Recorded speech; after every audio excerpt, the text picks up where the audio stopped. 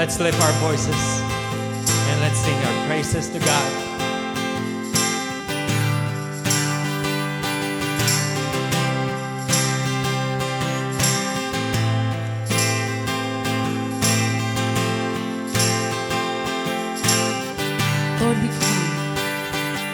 Lord, we've come into your house, and we've gathered in your name. It's a privilege to be here. We're so very glad we came. We can sense your holy presence and the warmth of your embrace. As we lift our hearts in worship, we bring the sacrifice of praise. We bring the sacrifice of praise into the house of the Lord. We bring the sacrifice of praise into the house of the Lord. And we offer up to you the sacrifices of thanksgiving, and we offer up to you the sacrifices of joy.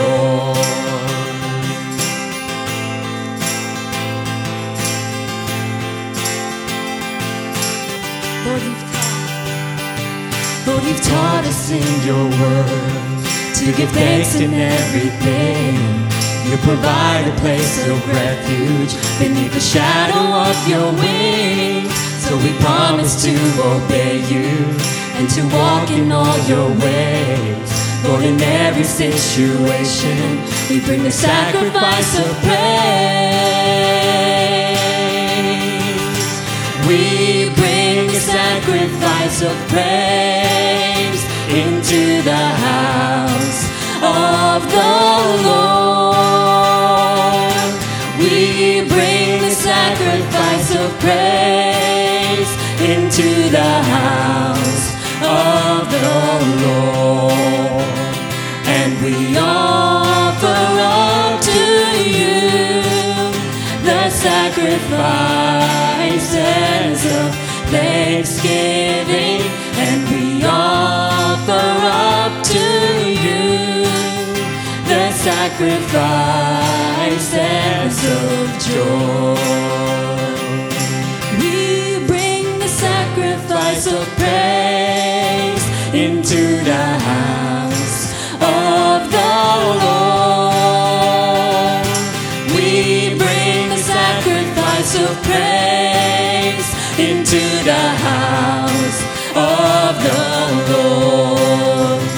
And we offer up to you the sacrifices of thanksgiving, and we offer up to you the sacrifices of joy.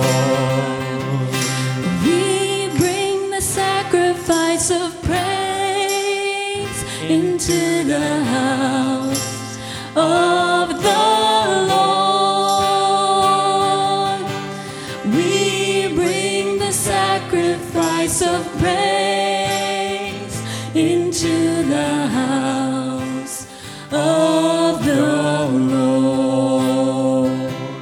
And we offer up to you the sacrifices of thanksgiving, and we offer up to you the sacrifices of joy. The sacrifices of joy. The sacrifices of joy. Hallelujah. Amen. Amen.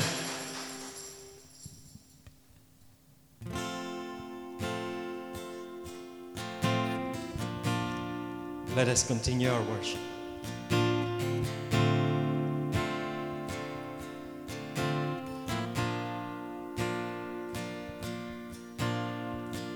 Oh, heart of mine. Oh, heart of mine, why must you stray from one so fair? You run away, and one more time you have to pay the heaviness of a needless shame. Heart of mine. Oh, heart of mine, come back home. You've been too long out on your own, and he's been there all alone, watching for you down the road.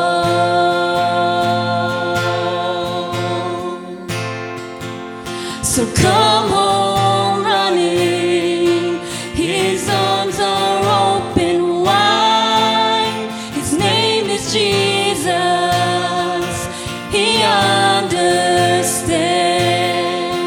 he is the answer you are looking for. So come home running, just as you are.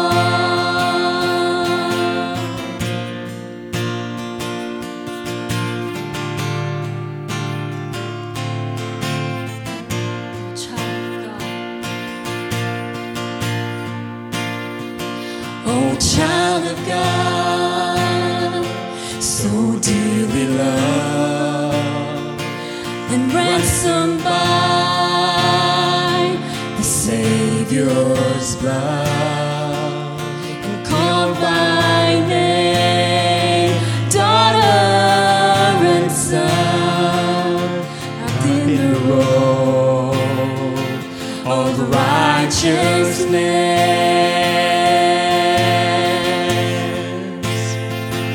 So come home running, his arms are open wide. His name is Jesus, and he understands, he is the answer you are looking for. So come home running, just as you are. So come home running, his arms are open wide. His name is Jesus, and he understands, he is the answer you are looking for. So come home running, just as you are.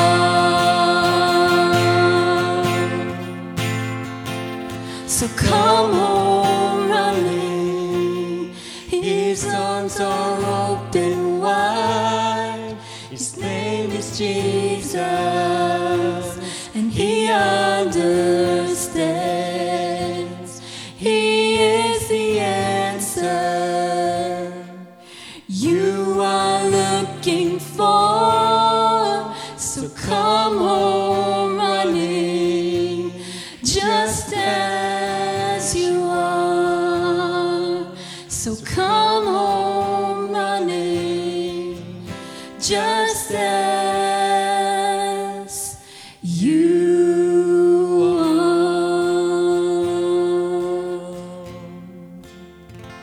Amen. Amen.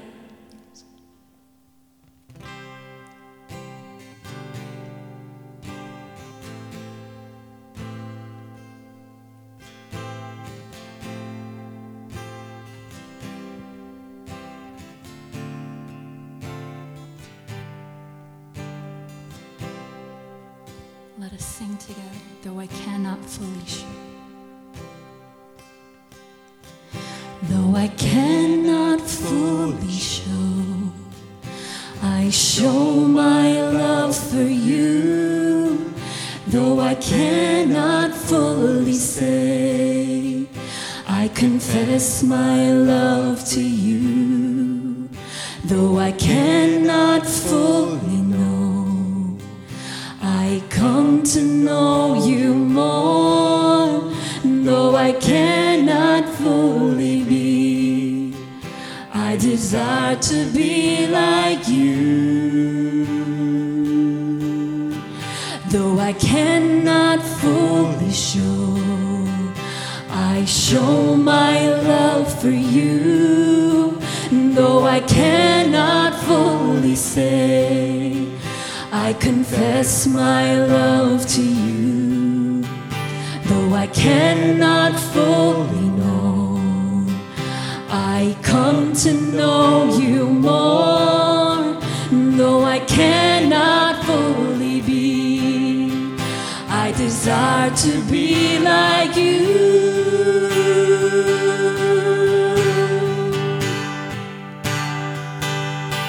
It's the love of my Lord, oh how beautiful. It's the love of my Lord that always fills beyond belief.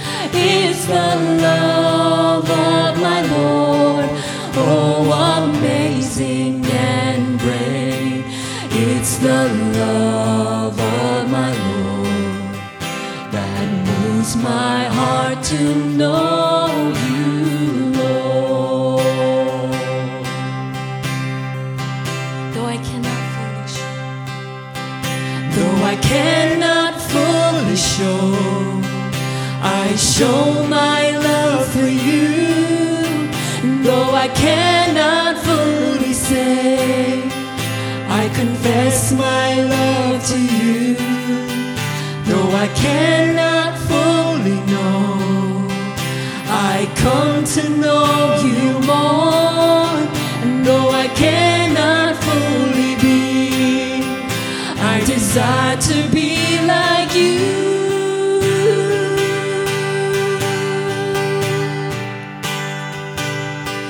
It's the love of my Lord, oh how beautiful.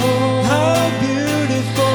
It's the love of my Lord that always fills beyond belief. It's the love of my Lord, oh amazing and great. It's the love of my Lord that moves my heart to know. It's the love of my Lord, oh how beautiful. How beautiful. It's the love of my Lord that always fills beyond belief. It's the love of my Lord, oh amazing and great. It's the love of my Lord that moves my heart to know you, Lord. Let's lift up our voices together in prayer. Almighty Father, we thank you so much for this church and this space that is created. Father, we thank you for your unconditional love and for your faithfulness. And how much Mighty we Father. need you. We pray for forgiveness for everything that we have committed, for everything, for our sins, God. Father, we sin every second of our lives. So much. Father, we ask for forgiveness. We pray for acceptance.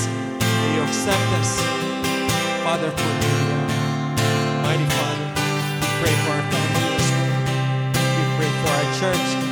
It's the love of my Lord, oh how beautiful. It's the love of my Lord that always fills beyond belief. It's the love of my Lord, oh amazing and great.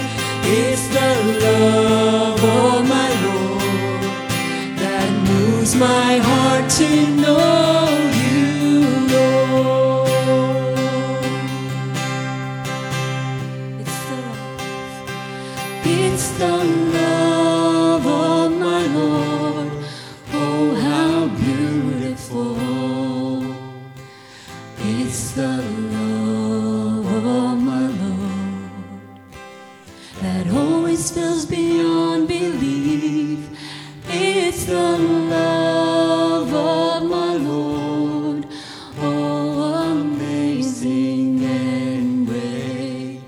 It's the love of my Lord that moves my heart to know you, Lord.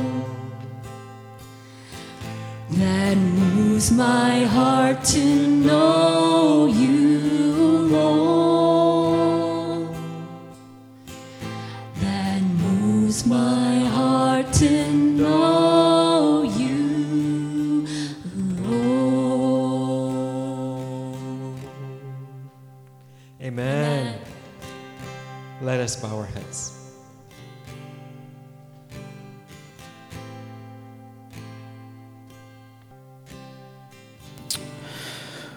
Let us pray together. But I did obey the Lord, Saul said. I went on the mission the Lord assigned me. I completely destroyed the Amalekites and brought back Agag, their king. The soldiers took sheep and cattle from the plunder, the best of what the Amalekites had, and was devoted to God in order to sacrifice them to the Lord your God at Gilgal. But Samuel replied, does the Lord delight in burnt offerings and sacrifices as much as in obeying the Lord? To obey is better than sacrifice, and to heed is better than the fat of rams. Heavenly Father, we are here today not to only offer you up our sacrifices, but more than that, and most importantly, Lord, we are here to obey you and to be obedient to you, Lord. I pray, God, as you transition to the message, I pray you will speak to us. I pray, Lord, that you open up our hearts and our ears to receive your word. I pray, Holy Spirit, that you will strengthen us here today. Help us to be protected, especially during this time of our worship and praise and this time of our sermon, Lord. I pray, Lord, that you speak to us and give unto us the bread of life and the spring of living water. We are desperate for your touch. We are hungry and thirsty for your word. We thank you. We love you. May the words of my mouth and the meditation of all the hearts for those who are listening here today, Lord, may it be pleasing, Lord, in your sight. For you are our rock and our redeemer. We thank you. We love you. We pray all these things in your precious Son, Jesus Christ, and we pray.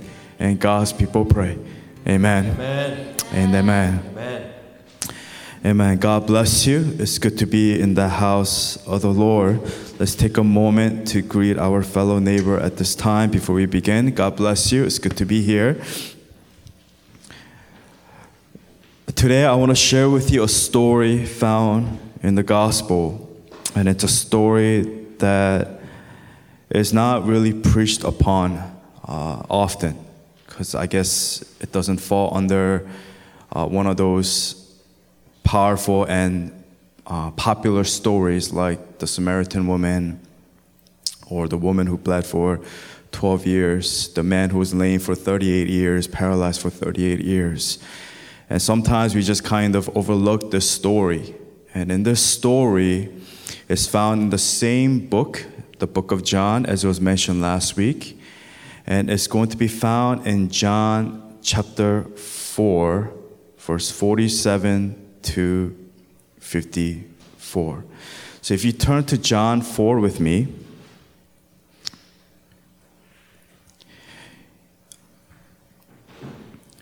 earlier in this chapter, we see, if you have your Bible, it talks about the Samaritan woman, which we talked about last week. And then going down, all the way to verse 43. This is after he leaves for Galilee. This is where the story is found here today. And I wanted to talk to you about this story because it was in my heart and the Holy Spirit led me to share this message with you. And I believe that as Christians, we are called to grow. Amen? Can we turn to our neighbors and say, grow? Not to Louis and Josh, because they've grown enough. But the title of today's message is called The Growing Faith. The Growing Faith. Good to have Louis here. The Growing Faith. I try to model it after Josh's favorite book, The Giving Tree. Right, Josh? That's what you said? The Giving Tree? No. The Growing Faith. The Growing Faith. And our scripture is found in John 4:47-54. So again, last week was about the Samaritan woman, who is also known as the woman at the well. She doesn't have a name. And then Jesus, his next target is this individual, and he is an official, a royal official. Doesn't have a name, but complete opposite, contrast in their social standing, their status of who they were as a person. So the heading is Jesus heals an official's son. So verse 47, it says this: when this man heard that Jesus had arrived in Galilee from Judea, he went to him and begged him to come and heal his son who was close to death. Verse 48, unless you people see signs and wonders, Jesus told him, you will never believe. Verse 49, the royal official said, sir, come down before my child dies. And then Jesus says in verse 50, go, Jesus replied, your son will live. Jesus is not new in the block. He already knows the hearts of people. He already knows the way the system works. He knows whose hearts will be pure and whose hearts are corrupted and whose hearts are hardened.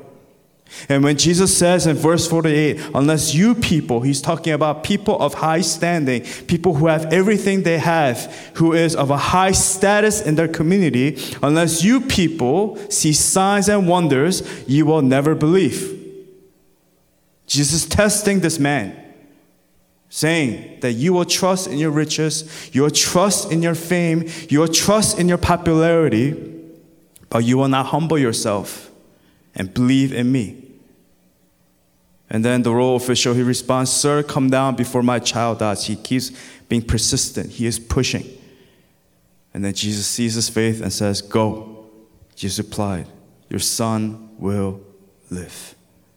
The story goes on. The man took Jesus at his word. Again, that's important. He believed. He listened and he believed and he took it to his heart.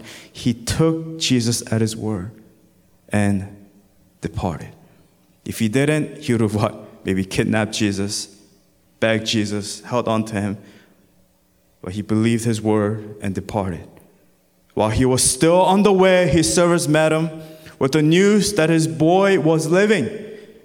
When he inquired as to the time when his son got better, they said to him, yesterday at 1 p.m, the fever left him. Verse 53, then the father realized that this was the exact time at which Jesus had said to him, your son will live. So he and his whole household believed. This was the second sign Jesus performed after coming from Judea to Galilee. Amen and amen. And what we can learn from this story is that like anything in life, it could be in your hobbies, in your skills, or whatever we are doing, if we are not growing and ever changing, especially in the Christian faith, as a Christian, I'm going to say it again, if we're not growing and ever changing closer to the character of Christ, to the heart of Christ, we are dying as Christians. We are dying. We're as good as dead.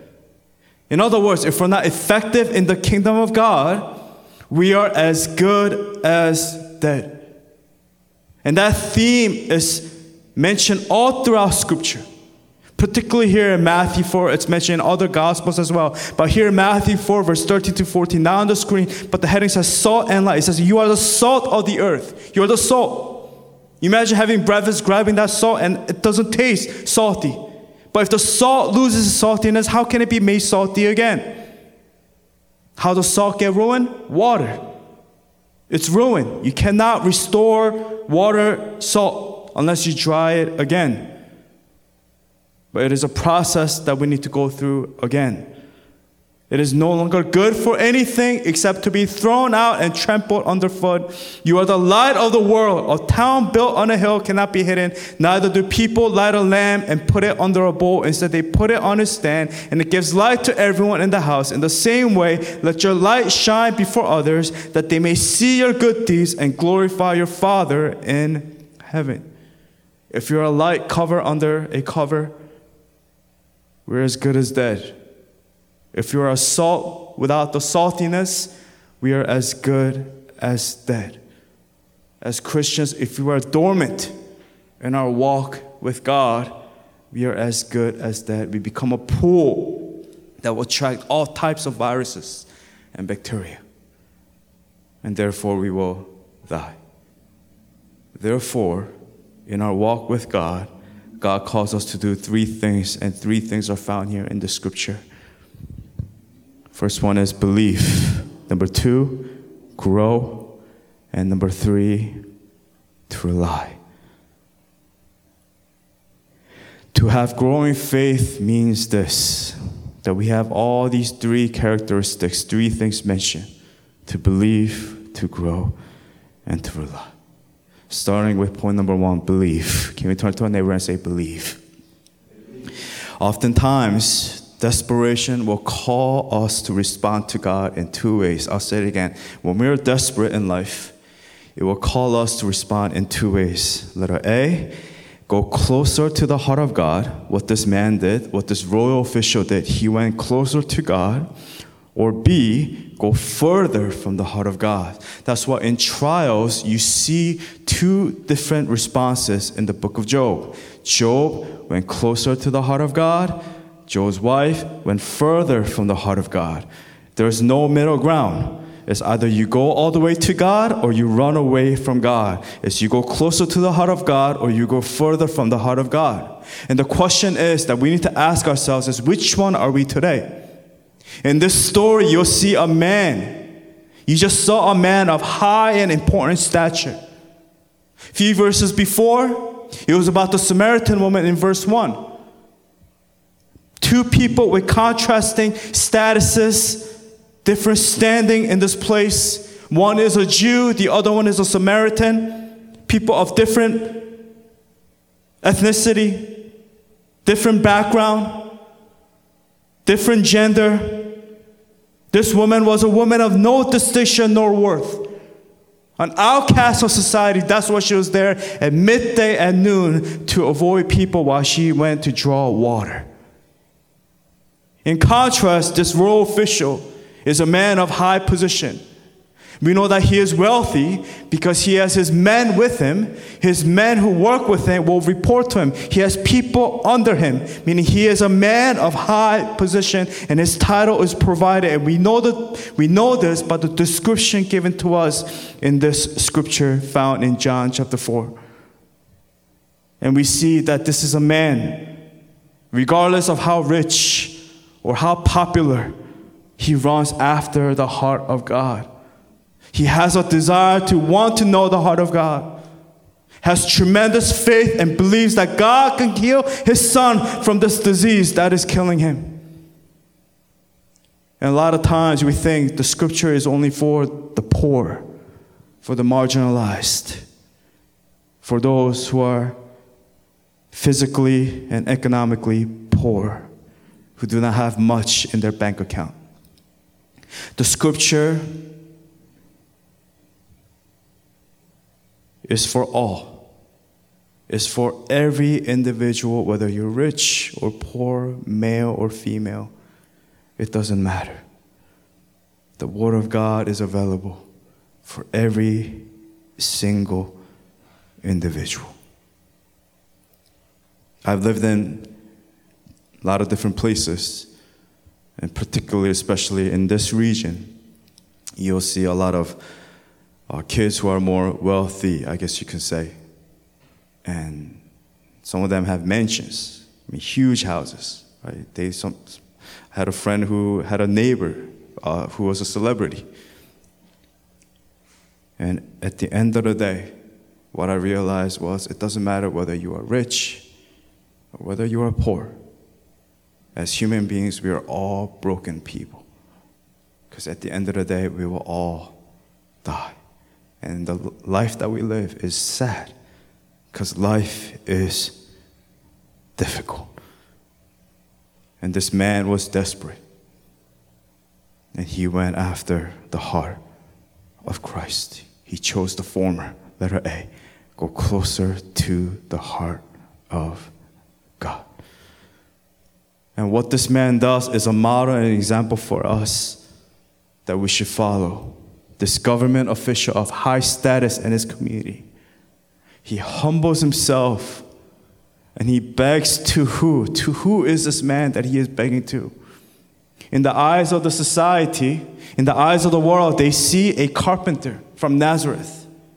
A poor man, a carpenter. Why? He goes and he asks and he begs Jesus to heal his son who is dying, meaning he had no care for his high standing. If he looked down on Jesus, he would not go to Jesus, he would not beg Jesus. But regardless of how rich or how poor or what we have or what we don't have, as long as you go to Jesus and you beg to him to ask him for the healing or for whatever it is that you are in need of at that moment, he will come to our rescue. Verse 47, Jesus heals an official son. It says what? When this man heard that Jesus had arrived in Galilee from Judea, what did he do? He didn't go, psst, who is this guy anyway?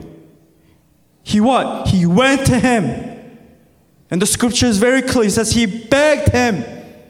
He begs this carpenter, begs Jesus to come and heal his son who was close to death, meaning he was desperate. He had no other option. And Jesus was the only option. And at the end of the day, whether we have 100 options or 200 options or 3 options, we only have one option. One option only. And that's to go to Jesus and to beg him. At the end of the day, that's what we are all called to do. Whether we have millions in our accounts or negative balance in our account. We have one life, and we all bleed red. We only have one soul, one spirit, one body. When your life ends one day, you'll be accountable to the living God. One day our lives shall come to an end. Unfortunate end, but only unfortunate for those who do not have Christ. But to those who have Christ, you are fortunate, you are blessed. You have nothing to worry about. Jesus will come to our rescue. So going back to my point number 1, belief. What does it mean to believe? Here, to believe just makes it very clear. It's not about miracles. It's not about miracles. Yes, healing the son is a miracle in itself, but miracles do not keep our faith grounded in our walk with the Lord. It is very clear. Even if you witness a miracle, it's not a guarantor of your faith being strong and remaining strong and being grounded in Christ. A lot of churches right now are so focused on miracles after miracles after miracles, and that's all they care about.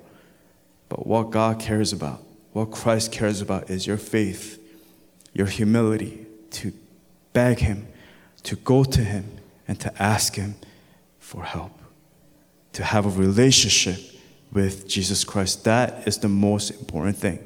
Perfect example is found in John 6. Skip 2 chapters in John 4 and John 6. And the story is a little long, so I don't know if I'm going to read the whole thing, but please be patient with me. But just to give you context of this, right away in the early chapter of John 6, Jesus feeds what? How many people? 5,000 people. Good. He feeds 5,000 people. So people are there. They're like, wow, free food, entertainment, miracle. It's awesome. It's amazing. I want to be there. Jesus is amazing. He's a superstar. He's a rock star. I'm going to follow him no matter what. And then Jesus, a few verses later, right before this, he walks on water because he's tired, right? He's like a celebrity. He's like, I need my space. So he goes out, walks on water. Who does that, right? I'm going to go for a walk. He's walking on water. It's like, I know Ronnie, he likes to walk with rain. Actually, Louis maybe, because it looks like you came back from Korea, not Las Vegas. He's just more Korean now. But anyways, running or walking on water just to clear your head. Jesus, he walks on water, and when he comes back, Jesus, he gives them the real message, the real gospel. And the heading says, Jesus, the bread of life. And it says, when they found them on the other side of the lake, in verse 25, Rabbi, when did you get here? Jesus answered, very truly I tell you, you are looking for me. You're looking for me, not because you saw the signs I performed, meaning the feeding of the 5,000, because you ate the loaves and had your fill. You were just there for the miracle and the entertainment and the free food. Jesus says, do not work for food that spoils, but for food that endures to eternal life, which the Son of Man will give you. For on him God the Father has placed a seal of approval. Then they asked him, what must we do to do the works God requires? They're asking, how can I gain this? What are you talking about? The work of God is this, to believe in the one he has sent. There's only one thing, ladies and gentlemen, that we can do as Christians, as people. All we need to do is believe. Believe. You don't have to do anything, but believe. Do not seek for signs. Do not seek for miracles, but believe. And then Jesus goes on and he says, I will offer you the bread. The bread, he's talking about my body. You have to eat my body, my flesh. You need to drink my blood. And people are like, whoa, what is this? This is kind of gross. Like, this is getting too much. This is cannibalism. What are you talking about? But Jesus is talking about a spiritual language. I am the bread of life. I am the living water. He goes on all the way to verse 54. Whoever eats my flesh and drinks my blood has eternal life, and I'll raise him up at the last day. For my flesh, verse 55, for my flesh is real food and my blood is real drink. Whoever eats my flesh and drinks my blood remains in me, and I in them, just as the living Father sent me, and I live because of the Father. So the one who feasts on me will live because of me. This is the bread that came down from heaven. Your ancestors ate manna and died. He's talking about the Israelites in Exodus story. But whoever feasts on this bread will live forever. He said this while teaching in the synagogue in Capernaum. This is the same story, the same teaching that Jesus gave to one audience, to the Samaritan woman, and what Jesus said to the royal official, the story that we just read in John 4. Just believe. Eat my flesh, drink my blood. Nothing more, nothing less. And how do people respond?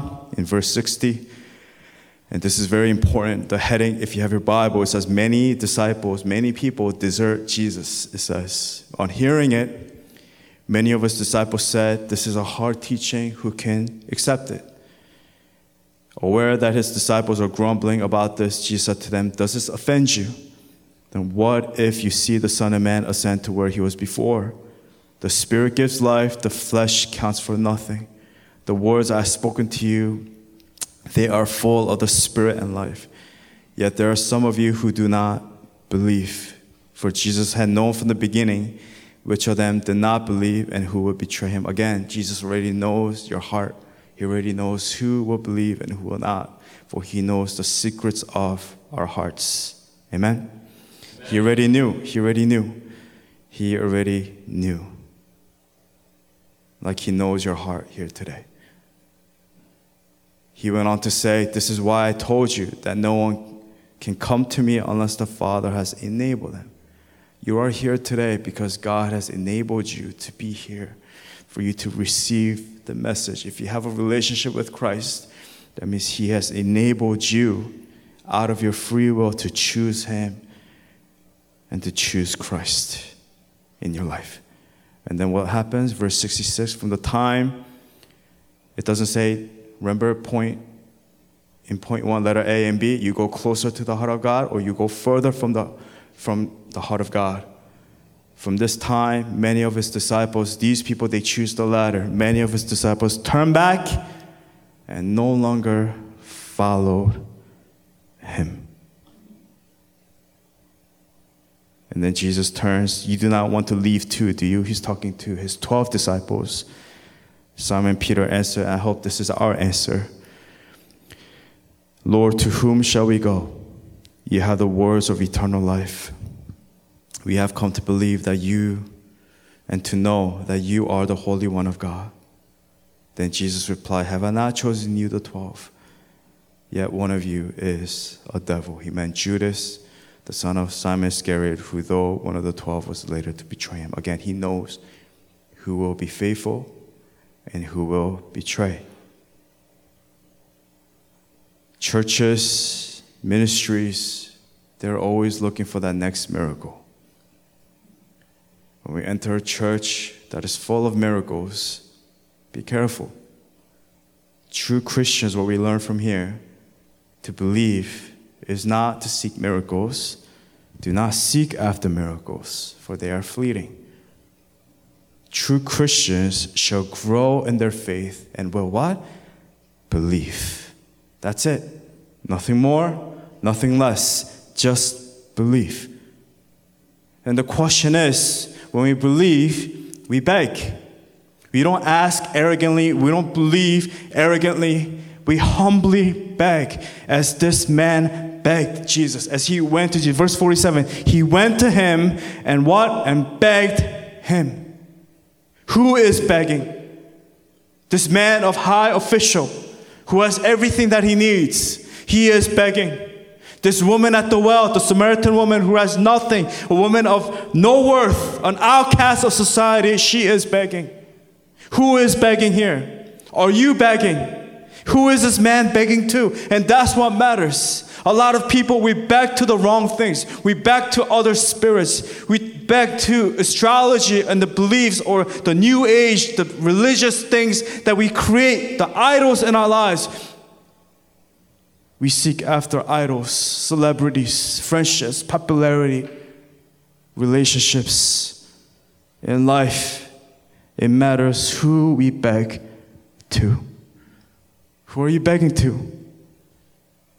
Please make sure that you are not making a pact and begging with the devil, with the world, with Satan. A lot of these celebrities who have millions of followers, thousands of followers, it doesn't matter whether you have few followers or many followers. It matters. What matters is your heart's intent, your desire, who you're begging to. A lot of them are popular and famous because they have made a pact with the world. They have made a pact with the devil. They have made a pact with Satan. And what we can learn from this story is that only person who is worth begging to, we beg to, is who? Is Jesus Christ. So who are we begging to today? What are you begging about today? What are you begging about? I'm not saying go to Jesus and beg to him to get you a Bugatti, right? To get you something that is a material thing. But what are you begging about today? Are you begging for an easy, stress-free life? Okay, good. Maybe you will have that, but for how long? Life is never easy. It's never easy. That is why we need a Savior. Someone to come to our rescue. You guys know that song, People Need the Lord? When I was younger, when I did missions in South America or Central America, Tienen que saber, that's in Spanish. People need the Lord. It's a popular song. It's an old song. My brother Enrico knows this song, People Need the Lord. You know? Oh, it's like every day they pass me by. I can see it in their eyes. It's just talking about the description of people and empty people filled with care, headed who knows where. On they go through private pain. Meaning every human being, whether rich or poor, they're living fear to fear. We go out on the street, waiting at the bus stop. We're in the subway, we see people. Every single one of them have a heart's cry and a heart's desire. Fear to fear. Laughter hides their silent cries. Only Jesus hears. So the whole song, the premise of the song, and we did a mime on this. Not our team, but back in the day. And the chorus goes, people need the Lord. People need the Lord. At the end of broken dreams, He's the open door. People need the Lord. People need the Lord. When will we realize people need the Lord. Tienen que saber. People need the Lord. And what we learn from the scripture here today, from this royal official, is that he needs the Lord.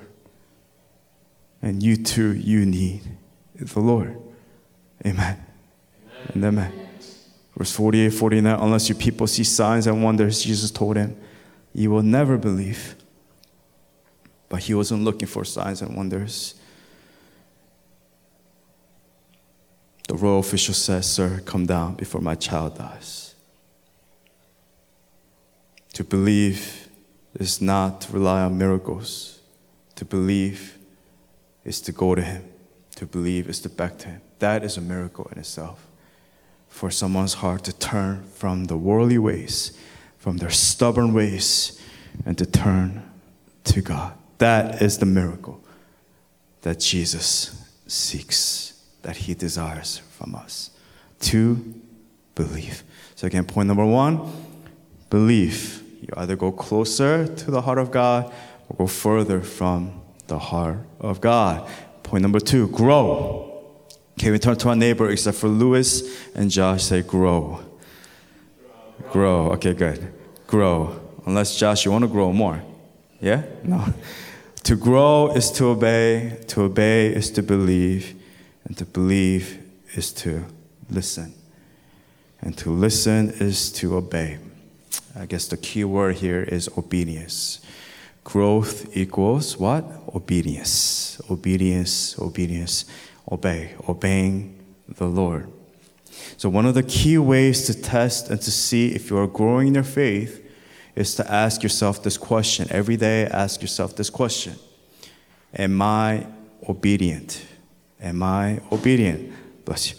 Life comes down to obedience. Obedience, obedience, obedience. Earlier in the opening prayer, I shared 1 Samuel 15, 20 to 35. It's talking about Saul. Saul's mission as the king of Israel, he was to kill what? All of the Amalekites, including the king, including the cattle, everything of that kingdom. But what happens? He is not obedient to what God had told him through Samuel. Samuel was the prophet. Samuel was the one who gave him guidance. But Saul chose not to listen. It says instead in verse 21, the soldiers took sheep and cattle from the plunder. They took the materials, the cattle and the things, so they can use it, the best of what was devoted to God, in order to sacrifice them to the Lord, your God, at Gilgal. But Samuel replied, does the Lord delight in burnt offerings and sacrifices as much in obeying the Lord? He says what? To obey is better than sacrifice. And I'm not going to read the whole thing because it's kind of long. But pretty much the premise of that story is that there's so many things wrong here. Number 1, he does not obey God. He thinks he is obeying God, but he is not. He has twisted and made his own version, a fusion version of his own way to obey God. And second, he says, it's not the Lord my God. And all throughout the story, you'll see Saul say to Samuel, he says, the Lord your God. Your God, not my God, but your God. He had no relationship with God. He only cared about what he wanted, Saul. Saul only cared about what the man and the people thought of him. So he did what pleased the people, not what pleased the audience of one and God himself. He had no care for what the Lord had wanted and commanded him to do. Samuel, for him, it was very clear. Obedience, obedience, obedience. If you know the story, Samuel is the one that appoints Saul as king. And then Samuel, he brings what? The story of who? David. That's the line. That's the story there. That's the context. David comes, David and the Goliath, that David. King David comes after Saul because Saul was disobedient to God. And God had rejected Saul as king. And therefore, God brought who? A young shepherd boy. A boy who knew how to shepherd God's people. And then you see a lot of these leaders, when they're young, they were shepherds. Abraham, Isaac, Moses, they're all shepherds. They knew how to shepherd the people as God is our shepherd, the Bible tells us. So only care about what he wanted and what the man wanted. He had no care for what the Lord had wanted and commanded him to do. It was very clear. Obey God, put Agag the king, put him to death, destroy everything, do not leave anything behind. And here's the $1 million question. Why did the Lord command Saul? If God is all loving and kind and patient, why would God give a command to annihilate all the people, the Amalekites? For the Israelites to kill off the Amalekites. Why? Little history lesson, the Amalekites were heathen people. They will rape, plunder, steal, destroy their following neighbors. In fact, they were the first group of people that attacked the Israelites when they entered the land of Canaan, the promised land. And they will continue to harass and destroy and influence the Israelites with their gods. And because of their heathen and idolatrous worship to their religion, eventually God knew, again, God knows the hearts of the people. That's why he says, get rid of idols in your life. You shall have no other idols before me. He knew that it would hinder the Israelites. Some of us, we have addictions and things, and we need to kill it off. We like to leave it there. We think it's all about self-control and discipline. And we leave it there, pack of cigarettes there, and we leave things there, and we think we can overcome. When we're with a group of friends, I'm not going to do this, I'm not going to do that. But some of us, we need to get rid of these friendships. We need to get rid of these relationships because it's going to hinder us and it's going to destroy us. And this is a question of obedience. And that applies not just to the Israelites people. This doesn't just apply to the Samaritan woman. This doesn't just apply to the royal official. This applies to every single Christian, especially for those who are in this room. These people were terrorists.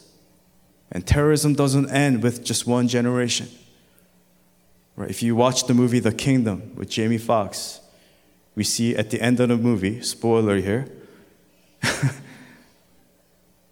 the son of the terrorist, we see it in his eyes. He's going to continue that legacy. And it's not going to end. It is brought down from generation to generation to generation. Either love and forgiveness is brought down from generation to generation, or idolatry, hatred, division is passed down from generation to generation. That's why if you look at a lot of these kids, people who come from broken homes, the promise that they make to themselves, I will never meet a father, a husband like my father, or a woman like my mother. And we see it continue on from generation to generation to generation without you even knowing it. And that happens. But in Christ, I'm here to tell you, the Bible makes it very clear the generational curse can be cut off. You no longer have to be a victim of the things that have been haunting your family from generation to generation to generation. When you give your life to Christ, it ends. And then you start a new generation of believers in your family, and you pass it on to the next generation, to the next generation, to the next generation. And the perfect example is Josiah the king. At the age of 7, it says he had terrible parents. He had terrible fathers and a grandfather. I think it's Manasseh, and I forget the exact names, but we see that God used them in a tremendous way because of obedience. Obedience, obedience, obedience. In life, we must not have any other idols. I cannot be more clear than that. Other than Christ himself, you cannot have any other gods, no other love before you. Later, we're going to sing the song, Undivided Heart, for offering song. And it says, teach me your way, O Lord, and I will walk in your truth. Show me your path, O Lord, for I am devoted to you. Purify my heart's desire. I long to be your servant. It says what? Give me an undivided heart, that I may fear your name. Give me an undivided heart. No other gods, no other love, no other gods before you, Lord. Yes, that is the truth that God is speaking to every single one who are here today listening. Amen. Saul's interests were no longer for the Lord. It was very clear. It wasn't and hasn't for a while. It hasn't been for a while. His track record speaks for itself. And what he does in the future, the way he tries to harass and kill David, it shows his heart was corrupted. His interest was for his own interests. And that, my friends, is the scariest place to be. When your heart gets to a point where all you care is about what I want. As long as I am okay, as long as I am happy, it's fine. And that is the scariest place to be. Because there is a point of no return. You've gone too far. His heart was no longer in a place where he obeyed. Is obeying. And sadly will ever obey the Lord. His past present spoke into his future. And that was his future. It was cursed. It was done. Just like Pharaoh, God hardened his heart. In fact, Pharaoh hardened his own heart to the point of no return. No amount of miracle can change that individual's heart unless that person turns to the Lord with humility. And that's what this royal official did. He went to Jesus. He what? Begged. Verse 50 says, go, Jesus replied. Your son will live. And what does it say? He didn't argue. He didn't fight back. What did he do? The man took Jesus at his word. He believed. And departed. Not angrily. Not that he was upset. Not that he didn't believe. Not out of a heart that was hardened. But he took it. He received it. He received the word, and then he left. First, we need to notice, again, our point number 2, grow. He is growing. How is he growing? How is he growing? How he is growing in his faith. You see it. Letter A, to grow is to obey, as I mentioned, even with the story of Saul in 1 Samuel 15. To grow is to obey. B, to obey is to grow. And C, to grow is to live it out. And to believe is to put it into action. What does that mean? You don't just obey in your heart. Yes, Lord, I obey. And then you do nothing. Okay, just stay here and I'll be up on a mountain in this cabin in a tent. I'm obeying, Lord. I'm here. I do nothing. Obedience leads to action. When you believe, it leads to action. It is not one-dimensional. It is four-dimensional. It is all, supersedes it. Inside out, outside in. It calls us into action. That's what it means to grow. Is to have obedience. And lastly, point number 3. And I'm almost done. This is very short. Is to rely. Rely. In this one life, we learn to rely on what? On who? On one. One. Not just anyone. Scripture makes it very clear I'm talking about the one and only. Who was and who is to come. The author and the perfecter of our faith. The Alpha and the Omega. The Lion and the Lamb. Who is he? It's Jesus. Fully man, fully God. That is the individual that we rely on. That is a relationship that you and I have. is to Jesus. Verse 51 to 53, what does it say? While he was still on the way, just imagine his heart, what the Father was feeling at that moment. His son is dying, and Jesus says, just go, your son will live. What was going through his mind and in his heart? I'm sure everything, but he had one thing. He had faith. He had hope. He believed. And he's still on his way. His servants met him with the news that his boy was living. Imagine that news, when that news was broken to him. The joy that he felt. The tremendous weight that fell off his shoulder. What he gained was not just the miracle of his son living, but it was a miracle of his heart, giving his heart to God and having a relationship with Jesus, believing in Jesus. That is the greatest miracle in itself. For you to believe in Jesus and for you to go to heaven and for you to be with him for all of eternity. That is the greatest miracle.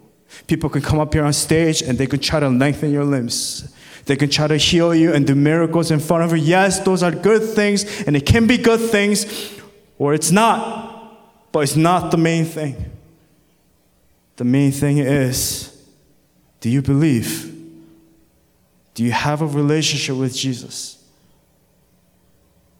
Do you know him as your Lord and your Savior? Is he your Messiah? That's what it boils down to. Verse 52, when he inquired as to the time when his son got better, because I'm sure he was curious, right? They said to him, yesterday at 1 in the afternoon. Jesus is doing a lot of work here in the afternoon. A lot of us would like to take our afternoon naps, doing nothing. Yesterday at 1 in the afternoon, just like the Samaritan woman, midday and noon, the fever left him. Then the father realized that this was the exact time at which Jesus has said to him, your son will live. If he had a smartphone, he could have screenshot it, provide it as evidence. This is the time, or the video clip of him talking to Jesus. So he and his whole household believed. Again, it's not just for yourself, just like the Samaritan woman. Through her testimony, through Jesus, everyone in that town in Samaria came to believe, right? So it's not just for yourself, it's for others as well. He and his whole household believed. So a few things to take note here as I close this message. Letter A, he is always on time. He is always on time. Even though we may be late, or we think we are late in this life, or we compare my life to our friends or someone else. Oh man, I think my life is pretty late. I don't think I should be where I should be according to the standard of this world. I don't have this job. I don't have this dream that I wanted to do. It doesn't matter. What matters is that he is on time. He is always on time. B, he always keeps his word. What did he say? Go. Your son will be healed. Will. Meaning he keeps his promises. Always. And lastly, letter C. We are called to rely and to believe in Jesus Christ. And that's what it comes down to. That's all it comes down to, my friends. Life comes down to you believing in Jesus Christ. But it doesn't just mean believe and stay where you are. It's to what? Grow. If you're not growing, you'll be a pool of all types of bacteria. And this is eventually drink that water, you will die. But what we need to do is what? We don't do dishes with the same water week by week. Imagine you did that week by week, the same water. You need a fresh water to clean out the old water. It's a continuous water that comes from a pipe, from a well. In this case, the well of life. Eternal well of life. eternal well of life is not the Jacob's well that was found in the Samaritan story. In John 4, in verse 1, is talking about spiritual language, the spiritual water, the living water that comes from Jesus Christ. Amen and amen.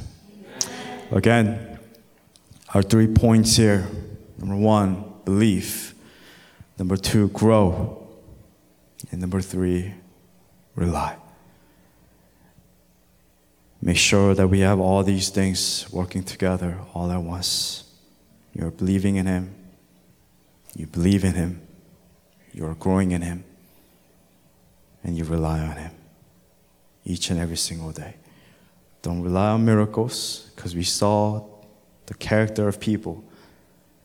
They come and they go. They love miracles. They love to cry during service. It's not a bad thing, but it's not the main thing. Emotional thing that we search for and look for. But being a Christian is not an emotional movement. It's not a teary movement. It is a choice that we make each and every single day. And it is Christ that strengthens us and restores us. That only comes to those who what? Who what? The points are who believe. And then you will grow. And to those who rely. Amen. Amen. Amen. Amen. Praise God. With that, I'm going to invite the praise team. If you guys could please come up. And what I would like for us to do is, can we all actually stand to our feet? And the only thing that I would like for us to do this afternoon now, is for us to ask Him for one thing. And what's that one thing? Just like the song, that, Lord, I desire to be like you. Though I cannot fully be, I desire to be like you. It's the love of my Lord. Oh, how beautiful is the love of my Lord that always fills beyond belief. It's the love of my Lord, oh, amazing and great. It's the love of my Lord that moves my heart to know you, Lord. The only thing that I would like for us to ask for is to ask God to continue to help you to grow in your faith and for you to have the right desire to worship Him. And with that, as we do that, we're going to sing this song in the background. And I want to invite you to lift up your hands if you need to. But let's spend a few minutes of our time before God in prayer and worship and seeking His face and asking Him to restore you, allowing your faith to grow, mature in your faith, in your walk with the Lord. Because life is hard. Life is difficult. It is not meant to be easy. It will not be easy. In fact, it is difficult. It will be difficult. And as you know, it is. But in God, we will overcome. In Him, we have overcome. And it's a promise that is given to us. Amen? So with that, I want to invite you here today to worship and to pray and to seek His face. Let us worship and seek His face together. Let us pray and let us sing. Heavenly Father, we love you. Heavenly Father, we need you. Lord, I need you, God, more today than yesterday, God. Lord, I'm desperate for your touch. Lord, the only thing that I have in this life is my desire to have a relationship and to know you, God. Lord, I realize today that nothing else matters. No other gods, no other idols, no other love. Heavenly Father, we need you. Holy Spirit, come strengthen us. Bring us to a place of humility as His rich official. Lord, He only sought after one thing and one person, and that is you, Jesus. May our heart's desire be for one thing and one thing alone, and that is you, Lord. We need you. Holy Spirit, teach us your ways to walk in your truth, oh God. Lord, some of us, we come from a broken family. And Lord, the world has taught us, as your father was and you shall be, or as your mother was, you shall be. Oh Lord, we break that curse in Jesus Christ. We ask God for freedom, freedom from this bondage of chains, this family generational curses in our lives. We break forth and we look to you and we seek after you, oh God. May this new life, new start begin with me. May it start with me and may it continue to the next generation. Lord, I desire you here today more than yesterday. Lord, I'm desperate for your touch. And I will be obedient to your word. When you say go, I shall go. When you say stay, I shall stay. And I will believe upon the promises that was given, Lord. And I will not waver from this path that you have called me to be in, Lord. I will continue to seek after you with a clean and pure heart, oh God. Lord, I pray for those who are here today listening to your word. May they know you and seek after you. May they cry after you. May they not seek after miracle after miracle, but may they seek a relationship, a miracle of believing in you. To believe is a miracle in itself. There is no greater miracle for one than for one to give their life and to have a relationship with Christ. There is no greater miracle than to see you face to face and to be on Judgment Day and to be accepted into your kingdom, oh God, to be able to enter heaven and to be in your presence forever. That is the greatest blessing and the greatest honor that one can receive. Nothing else matters, God. Even though, God, you may heal me from this disease, even though you may save our family member from a disease, at the end of the day, in a few years, God, all of us, this finite life, it will one day end. For I do not live from miracle to miracle, God. For I live each day just to seek you and to be known by you, oh God. And to have a relationship with you, that's all that matters, Lord. And to be your hands and your feet, to be used by you, to put it into action. This life that you have given me, this new home you have given me. To live for your kingdom and for your glory. Nothing else matters, God. To know you and to be known by you, oh Lord. I pray you would touch our hearts today, so that we may seek your face and to grow in our faith. To grow is to obey. To obey is to grow. Lord, I obey you. Forgive me, Lord, my trespasses. Forgive me of my rebellion. Forgive me for mimicking the heart of Saul. But may we, like David, be a man and a woman after your own heart.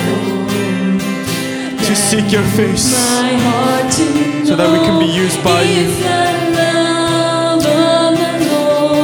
Oh Lord, we need you. It's the love of my Lord that always fills beyond belief. Yes. It's the love of my Lord. Oh, Lord, we need you.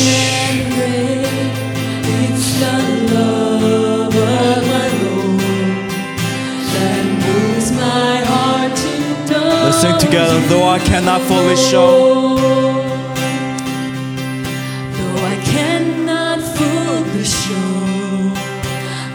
show my love for you. Though I cannot fully say, I confess my love to you. Though I cannot fully know, I come to know you more. Though I cannot fully be, I desire to be like you.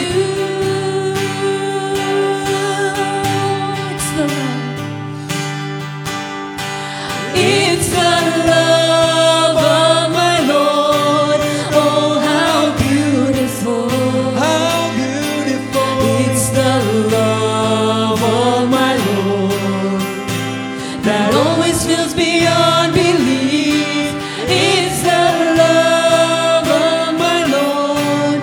Oh, amazing and great. It's the love of my Lord that moves my heart to know you, Lord. It's the love of my Lord. Oh, how beautiful. It's the love of my Lord that always fills beyond belief. It's the love of my Lord. Oh, amazing and great. It's the love of my Lord that moves my heart to know you, Lord. That moves my heart. That moves my heart to know you, Lord. That moves my heart to know you, Lord.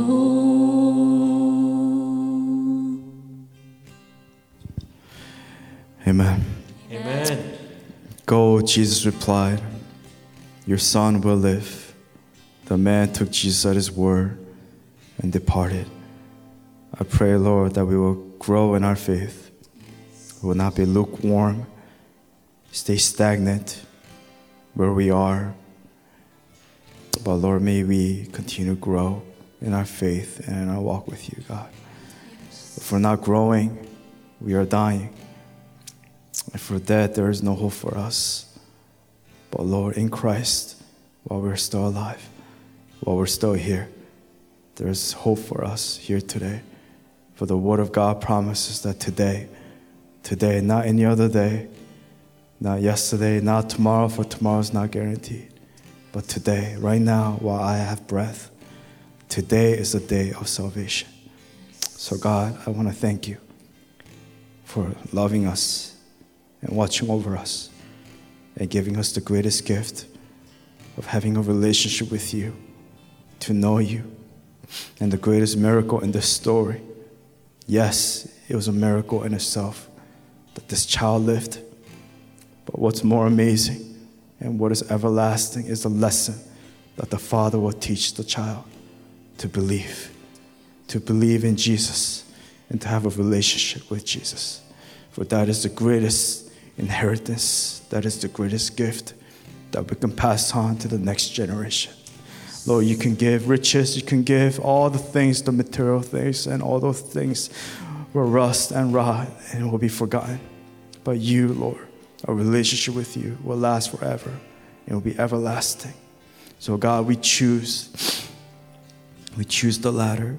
We choose you. We choose the greatest gift, the greatest honor, to know you and to have a relationship with you. I pray for protection for our members. I pray you protect those who have heard this message here today. May it take deep root in their heart.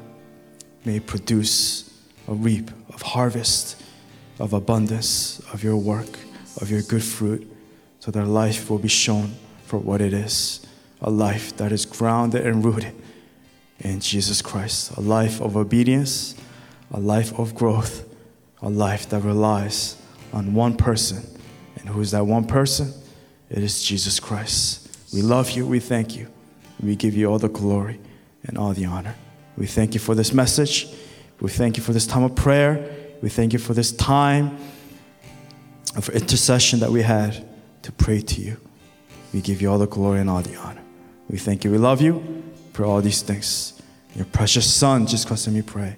And all of God's people pray. Amen. Amen. And amen. Amen. As our closing, I guess you could say not closing, it will be our offering song. It's a song that I mentioned earlier, Undivided Heart. Let's just sing it one time straight through, and then I'll pray for us for our offering. Let's sing together. Teach me your ways. Teach me your ways, O Lord, and I will walk in your truth. Show me your paths. Show me your paths, O Lord, for I am devoted to you. Purify my heart's desire. I long to be your servant.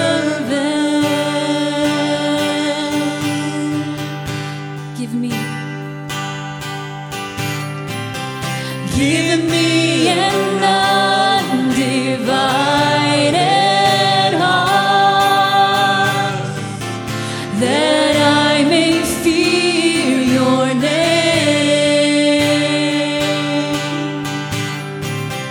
Give me an undivided heart, no other gods, no other love. Give me an undivided heart, that I may fear your name.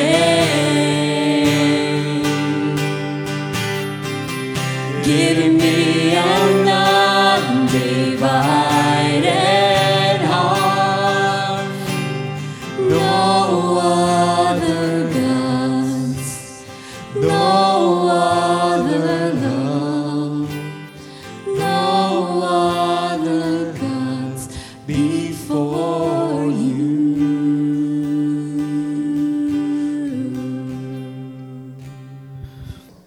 We're going to do our closing song, The Path of Life in Jesus. We're going to do it one straight through, and then we'll close the service with the benediction. Let's sing together.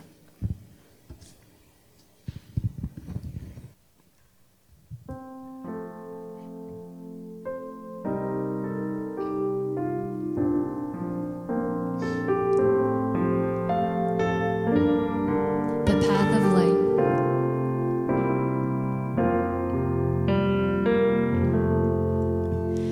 The path of life in Jesus is the only path I know.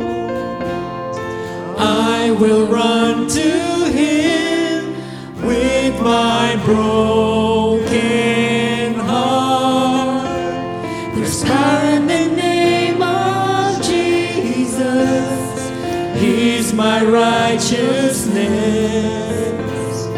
His name is the way, the truth, and the life. His path is the only path that I'll take. The one who tests me and tries me. In trials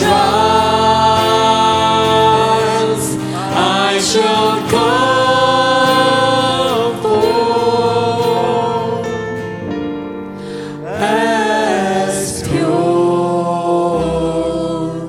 gold.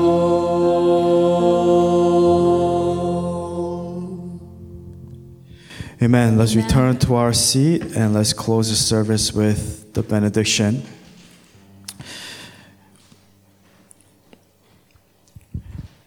Again, before we pray, can we turn to our neighbor and say, grow.